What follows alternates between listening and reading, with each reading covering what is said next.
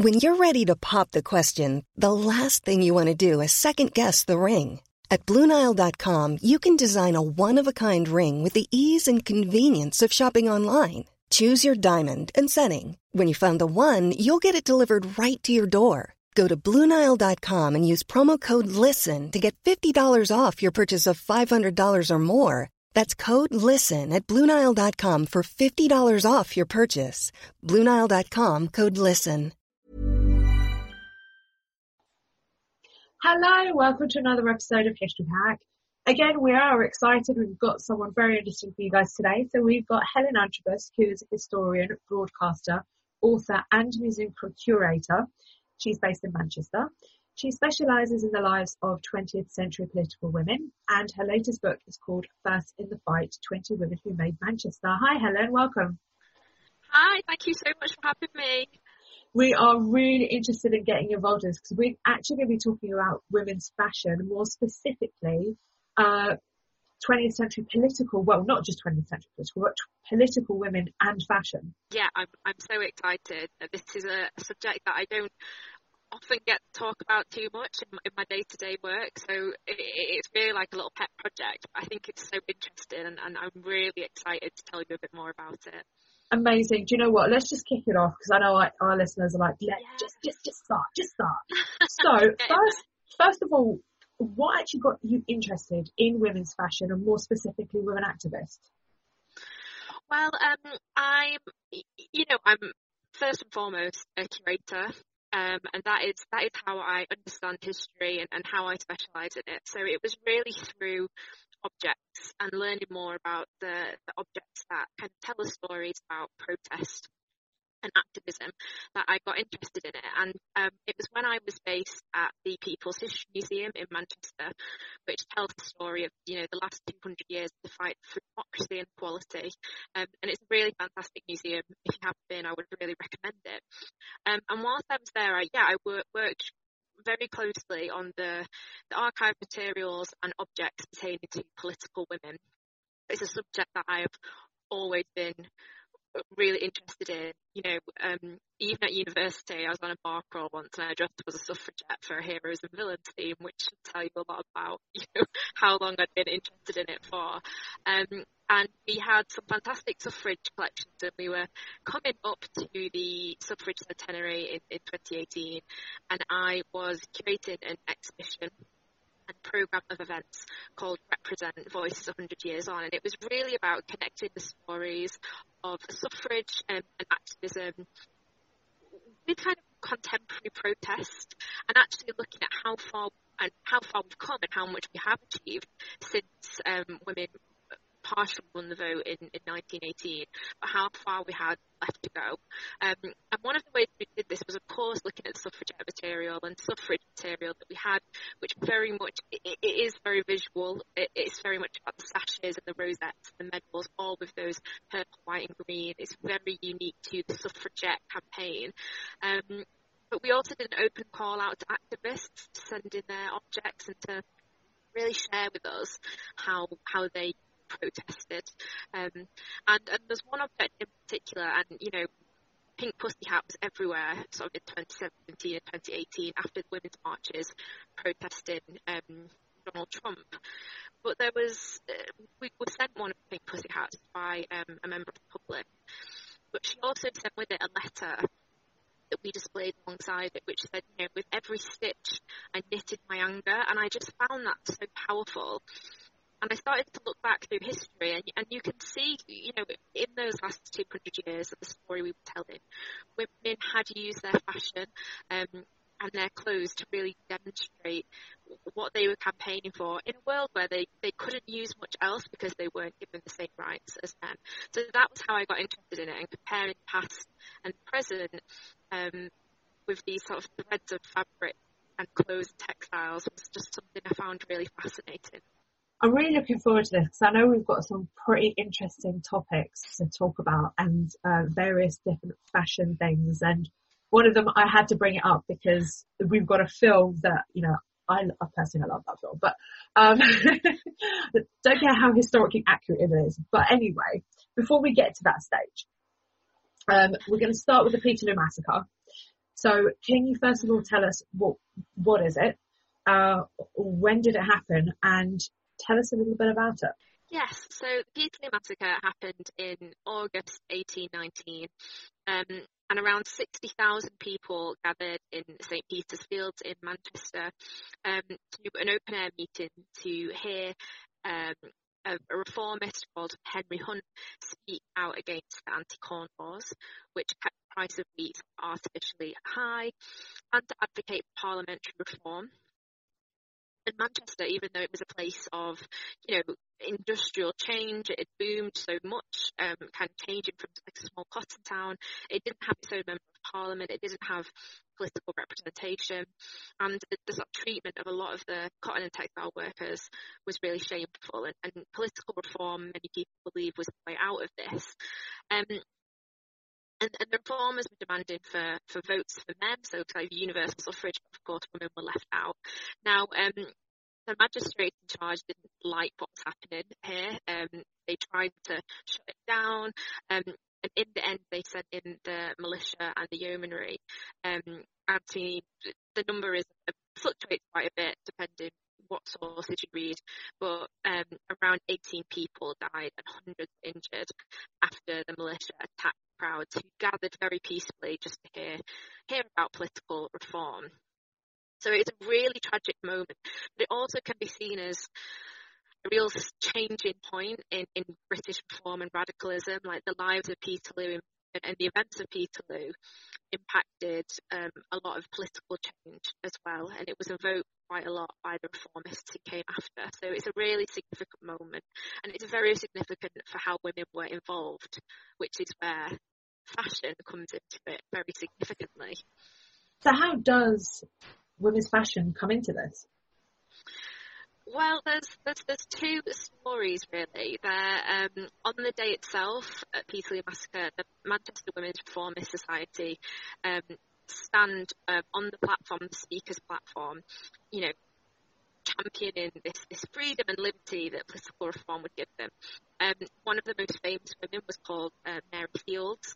She was actually attacked during the massacre, although she didn't die.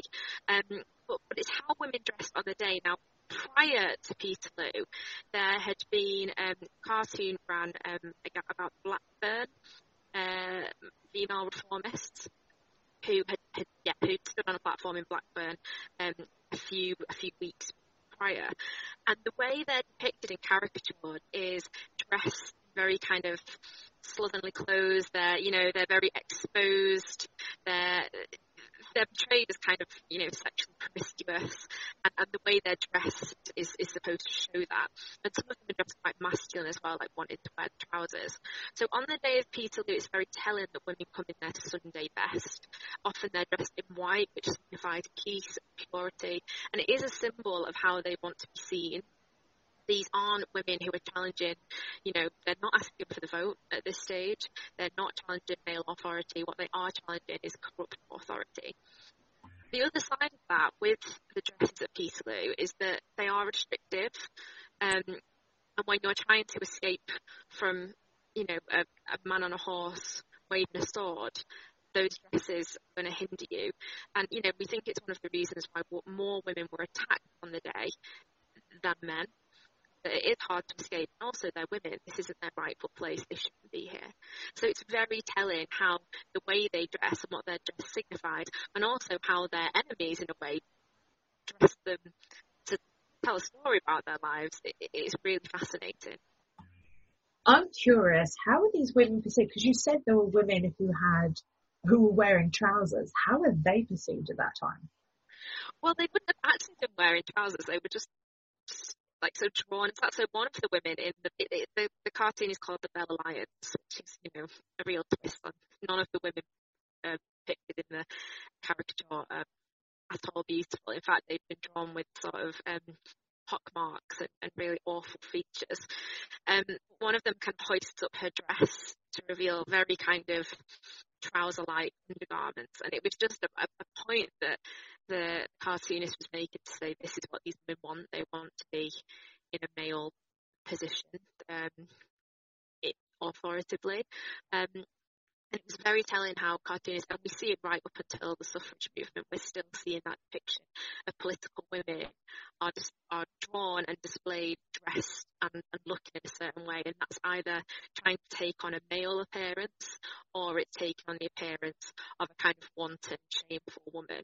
And that's why the women at Peterloo actively kind of repel that image. They dress very neatly. They dress to show the world who they really are, which is very clever, very intelligent women demanding something that they are highly entitled to. I'm going to bring up this film. I don't care if anyone's going to judge me right now. I love it. I think it's a great film. So the film, for everybody who's waiting, is The Duchess with Keira Knightley. So therefore, everyone should already know the name Georgiana Cavendish. So can you tell us, how does she fit into this whole narrative of women and revolutionary fashion?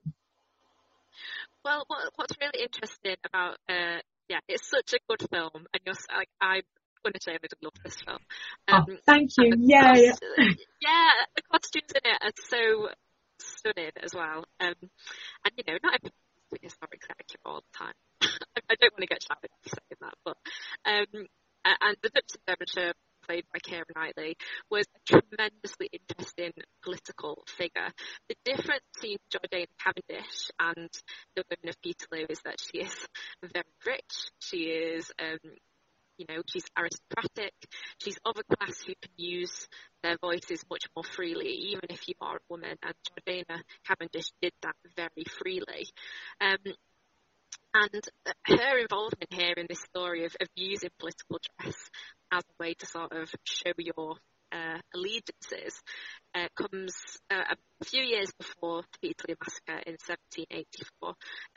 She was a huge supporter of Charles Fox, and who was the leader of the Whig Party, and campaigned for him to win the general election. And she kind of gathers together other duchesses. So you have the Duchess of Portland, Lady Jersey, Lady Carlisle, all of these very well-to-do women who dress in blue, which is the colours of the party, and have foxtails in their hats. And they go around canvassing and campaigning in the streets, which, is totally, not so much shocking, but just it gets people talking. And in all of the drawings from around the time, the foxtail is so visual. And it's such a clever thing to do. It's such a remarkable move, because she's taking something so feminine. She's taking fashion.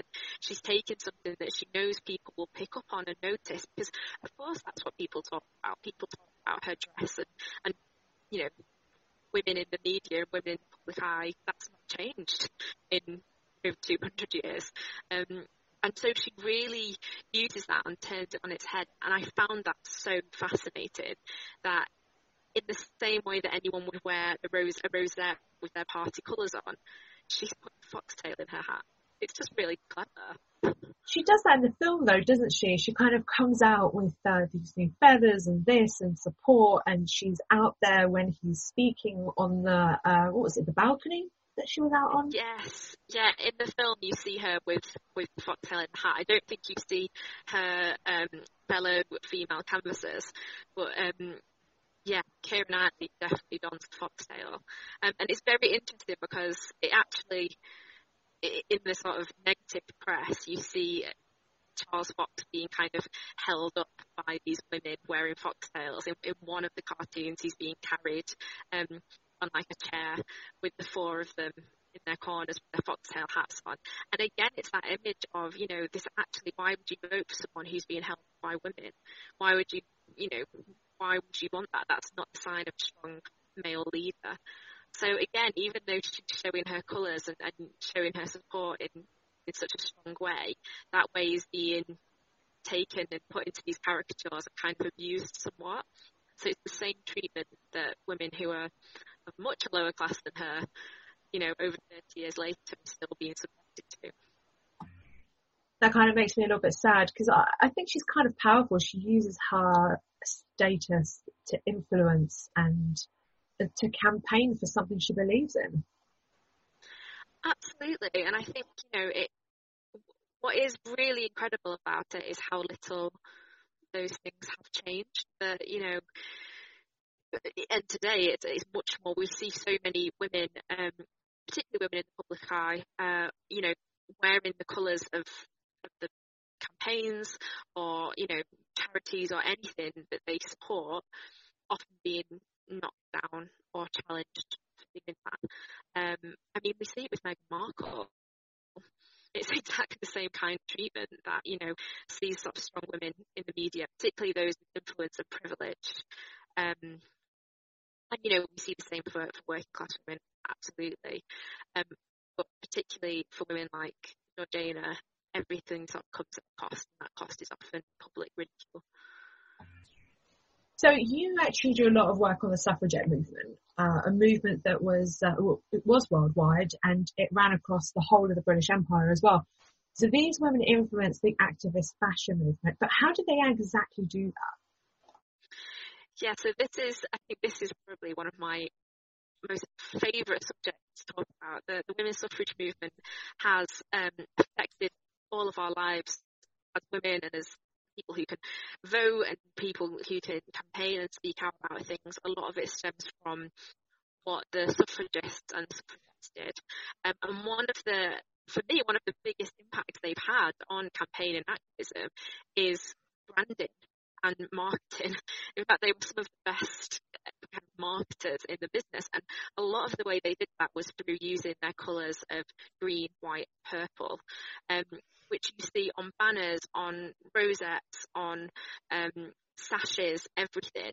And they've become so popular that even now you see, a lot of it's fake, but a lot of jewellery came out of that era in those colours because shops began to recognise that women would want to dress themselves in the colours of their movement.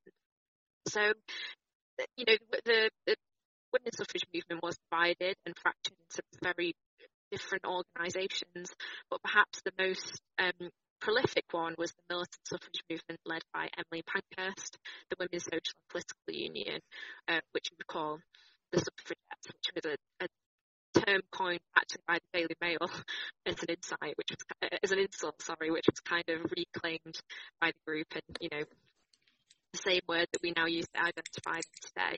And very quickly they realised they needed that branding, colours that were recognisable, and they took the white, green and purple. There's a lot of conversations about what these colours mean, but Emmeline Pethwick Lawrence, who was a key suffragette, stated that the colours represented purple for dignity, white for purity, and green for hope or reform, which really summarised the movement. So immediately, if women were wearing these colours, whether on their rosettes or their sashes or their medals, they're the three things they're identifying with. And that's really important. Image is really important to WSPU. In their newspapers before their marches, they share how one should dress and how you should dress and how you shouldn't dress. You shouldn't wear a massive hat because that might block, out of the procession. You should always wear Sunday best. You should dress smart. You could wear white. White was always very preferable. That was something that also happened in the American suffragette movement and for what it represents. And again, it goes back to really feminising themselves.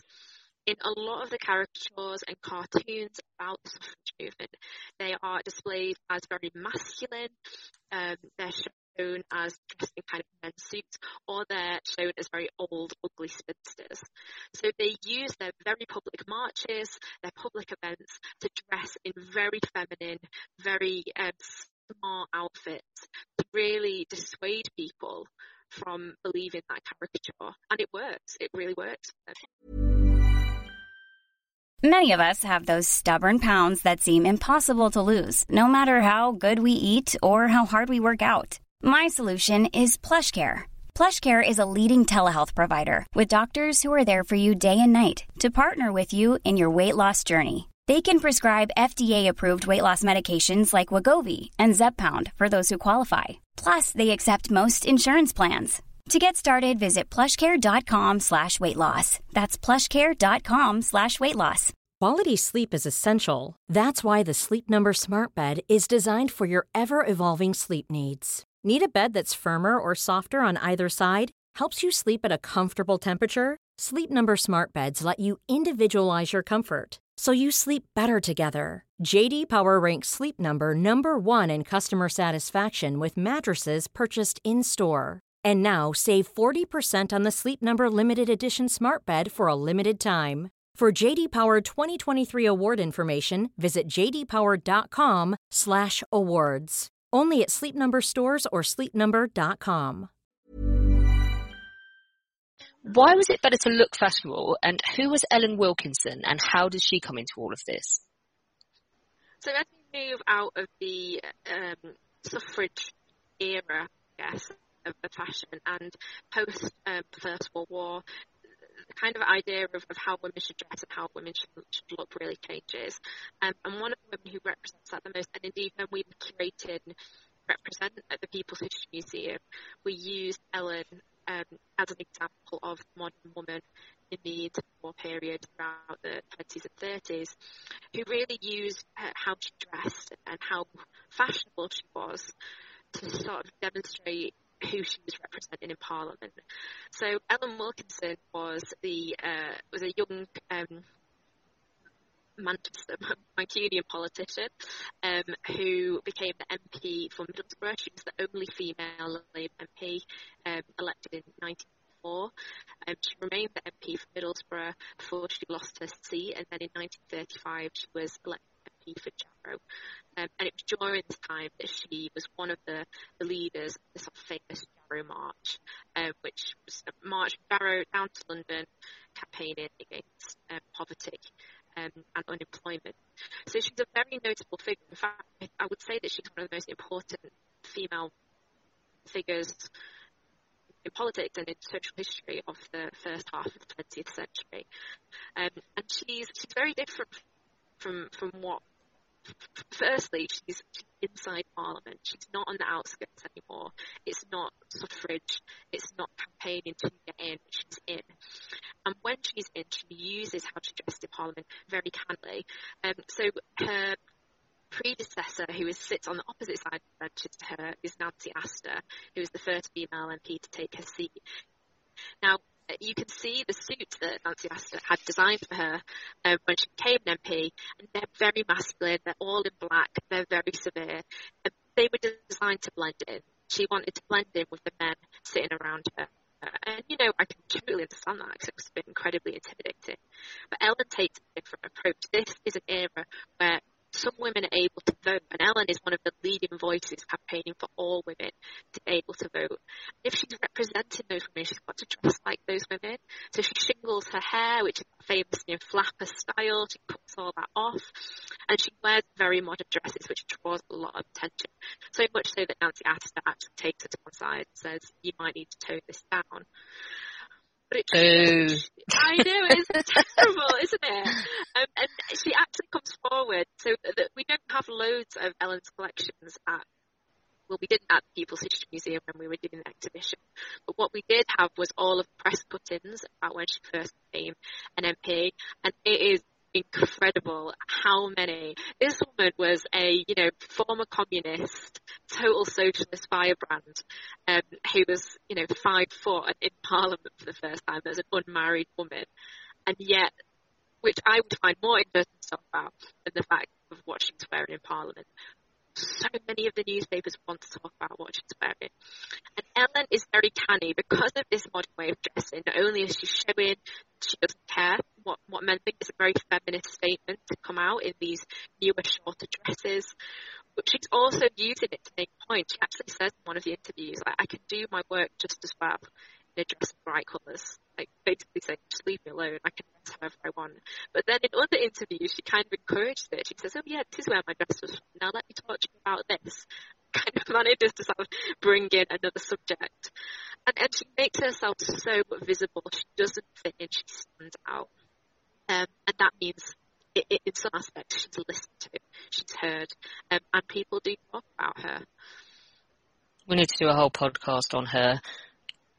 Yeah, that I would advocate that. She's so amazing, and she was an unmarried independent woman who had a flat covered in zebra print bedding, which I just think is fabulous in the 1930s.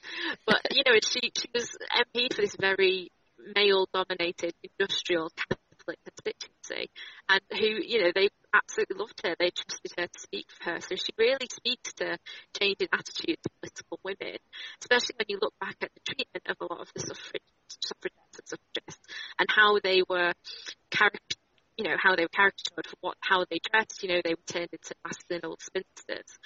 This isn't happening to Ellen. She's, in a way, celebrated how she's dressed. But on the other hand, you know, there's two sides to the modern woman and the fashions of the modern woman and how they're used in Parliament. Because there's Ellen, who represents this great independent modern woman, and she dresses like that and she talks like that, and that's wonderful. But then in 1928, when all women over 21 given the vote, the sort of flapper election, as it's called, because so many of these young modern women are suddenly able to vote for the first time, is that in a lot of the election propaganda, you get the Labour Party using it to their advantage. So on all of their posters, they're using flapper imagery and women in cloth hats with the shingled hair, like very Singing in the Rain, very, you know, that kind of look, with Ramsay MacDonald, leader of the party, who is equally just as suave and stylish, while the Conservative leaders are in the background in very old Victorian style suits. So they're showing that actually the Labour Party is the fashionable party for the modern young woman. This is who you should be voting for. Whilst in other the postcards that we had on display in the exhibition, which showed a woman, a flapper woman, coming to vote, and she's been asked who she wants to vote for, and she's like, oh, the man in the fours, which is a very fashionable suit. So it's almost mocking the fashionable young women, the modern young woman. They'll only vote for the person who looks the best, rather than who has the best policies. So they're still getting that misogyny in on how these women dress. They're still making a judgment on their clothes, not judging them as voters particularly well. I love it, because they are undoubtedly manipulating fashion to their advantage. But do they ever challenge it? Are they ever like not having it, and they decide to do things a different way? I think we've seen that so much historically. When we were curating Represent, we really wanted examples of that. But I think and we see that, you know, in a lot in sort of second wave feminism, with challenging a lot of the conceptions, you know. And the most famous thing is, you know, to say bra burning. But I don't think that's such a fashionable thing as a political statement. But one of my favourite stories of women using their voice to challenge fashion is something that I don't think you would expect. It's another woman who lives in Manchester, I don't just about women who live in Manchester, but they have to come up in my line of work quite a lot. And this is Emily Williamson, and she sets up the RSPB, she sets up the Royal Society for the Protection of Birds, because she's so horrified about how many birds are being killed for plumage, which, you know, is feathers in women's hats and on women's clothes. And she actually said, you know, if you become a member of the Anti-Plumage Society, as the organisation was founded, she said you have to boycott wearing feathers. You can't wear feathers on any of your outfits. And for this to happen in the late Victorian period, it's quite, you know, feathers were in vogue. You know, everyone wore feathers. Hats, clothes, brooches, everything had some kind of plumage on it. So it's such a small act that it's just amazing to think that small act of saying, I'm not going to wear feathers, and she encouraged other women not to, has grown into, you know, a charity today with over millions of members. Just sticking with the exhibition a second, how many correlations do you see between this and the modern day? It's just so many. What was most amazing to me was how many contemporary women campaigners and activists were using the green, white, purple of the suffrage colours, and really forging that link between past and present, between almost forming like a sisterhood with the women who'd come before them. Not only, I mean, some women on the marches who, you know, we photographed and spoke to, actively dressed as suffragettes. They wanted to invoke it so much, but others just used colours. And one of the most, I guess, evoking images from the exhibition was we displayed the Sisters Uncut jumpsuit, which Sisters Uncut are an incredible grassroots campaign group who fight against cuts to domestic violence services, and you might know them from they have carried out their campaigns and moments of kind of quite militant activism on the red carpet at the Suffragette film premiere, where they kind of lay on the red carpet, and at BAFTAs. And it was the jumpsuit that one of the women had worn to the BAFTAs protest, which is just it's a black jumpsuit and it's homemade. Again, that this idea of homemade fashion, to wear at protest is something that's happened over the past 200 years. It's such a domestic skill that is so often associated to women that is being usurped as something challenging the norm, which I think is really important. And the Sisters Uncut jumpsuit is homemade, and it had the image, the logo of Sisters Uncut on the front of the jumpsuit in that purple and green. So again, amazing to see, and the way they were handled after this red carpet and taken off by security, you could have picked that image and dropped it into a photograph of being arrested. Those famous images that are now quite iconic of them being dragged off the streets and away from marches. And it's just amazing to see that those colours still being evoked, nearly 100 years later. You know what I love about this diary entry of Queen Mary's, in that she absolutely supports women and women's rights and everything they're fighting for, but she just wishes they'd stop throwing themselves at the royal cars and clinging to the bonnets everywhere that they go. She just thinks it's very unseemly. I mean, she is a massive feminist. She completely has got George V under the thumb, but she's like, I do wish they'd behave better. There's a bit of a disconnect there between agreeing with them and their methods. I think a lot of people would still say that today about things like Extinction Rebellion and, things that really upset day-to-day activities, and kind of cause a bit of a nuisance. I think people still get a bit riled up by that. I think we should all, as the three of us, we should start our own fashion movement, the Women of History. I'm totally on board with that. Totally. We could do like history hack accessories for people like Ellen Wilkinson and stuff. Oh my God. Everyone loves a badge. Everyone. This is what I've learned through this, is that even things like, even anything that is a symbol of something you want to support or something with the suffragette on, even if it's just a badge, that they're the things that you see. And I love it when you can kind of spot another woman or another person wearing the same badge you are, and you kind of feel that little bit of solidarity. It's quite nice. Again, it's like wearing your activism on your sleeve. It's a really, I guess, bonding experience. And controversially, though, one women's fashion thing I cannot abide is those baby on board badges, because it's like they're saying, get out of my way, I'm more important than you, give me your seat. Do you want to know something really, really, really... It's controversial, but they really get on my nerves.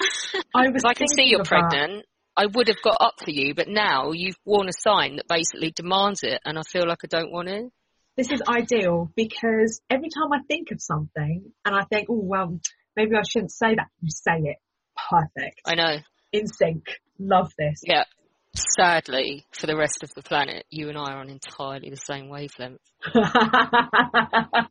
you know what? Just to admit it, Helen, those badges are pretentious. I don't live in London, so I don't come across them that often. I had to really think. I was like, what's the baby on board badges? But yeah, I'm like, okay, yeah, they are, yeah. It's very interesting. The ones that get me, and this is probably one of the most controversial things, weirdly controversial things we had in the exhibition, and actually I'm really glad that people were annoyed by it, because I was secretly annoyed by it, but when you're a curator you have to be very impartial. Yeah. You write for things. And it was the t-shirt that said, this is what a feminist looks like. That the Fawcett Society released, and which are great, and the Fawcett Society, brilliant. I can't speak against them. When they were worn in Parliament, and I'm also thinking, these are made in sweatshops.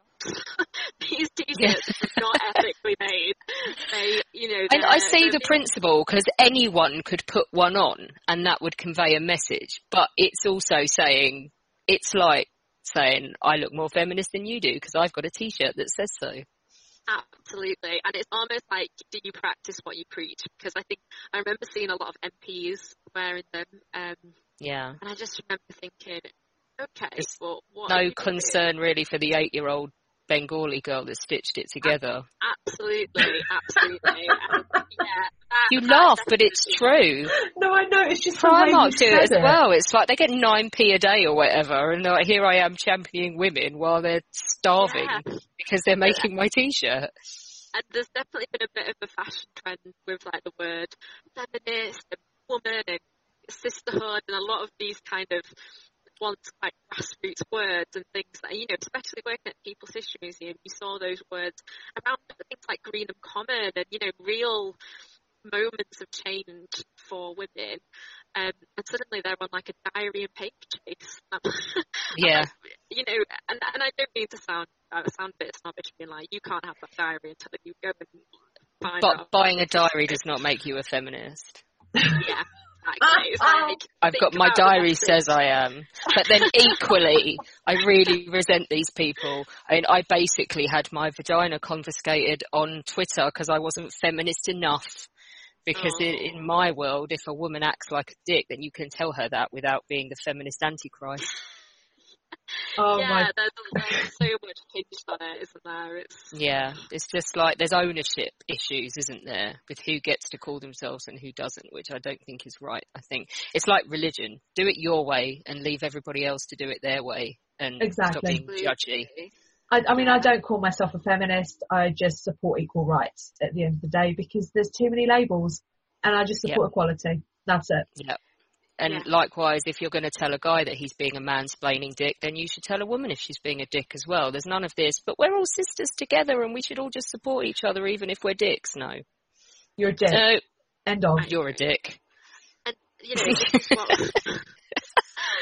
this is so funny how many people came to the exhibition, and it was, in a way, it was great because we provided a space to people to have those conversations, for people to be really honest and open about, because it's not this perfect world of green, white, purple. You can't stitch a badge onto your, tote bag or whatever and suddenly have all the principles down.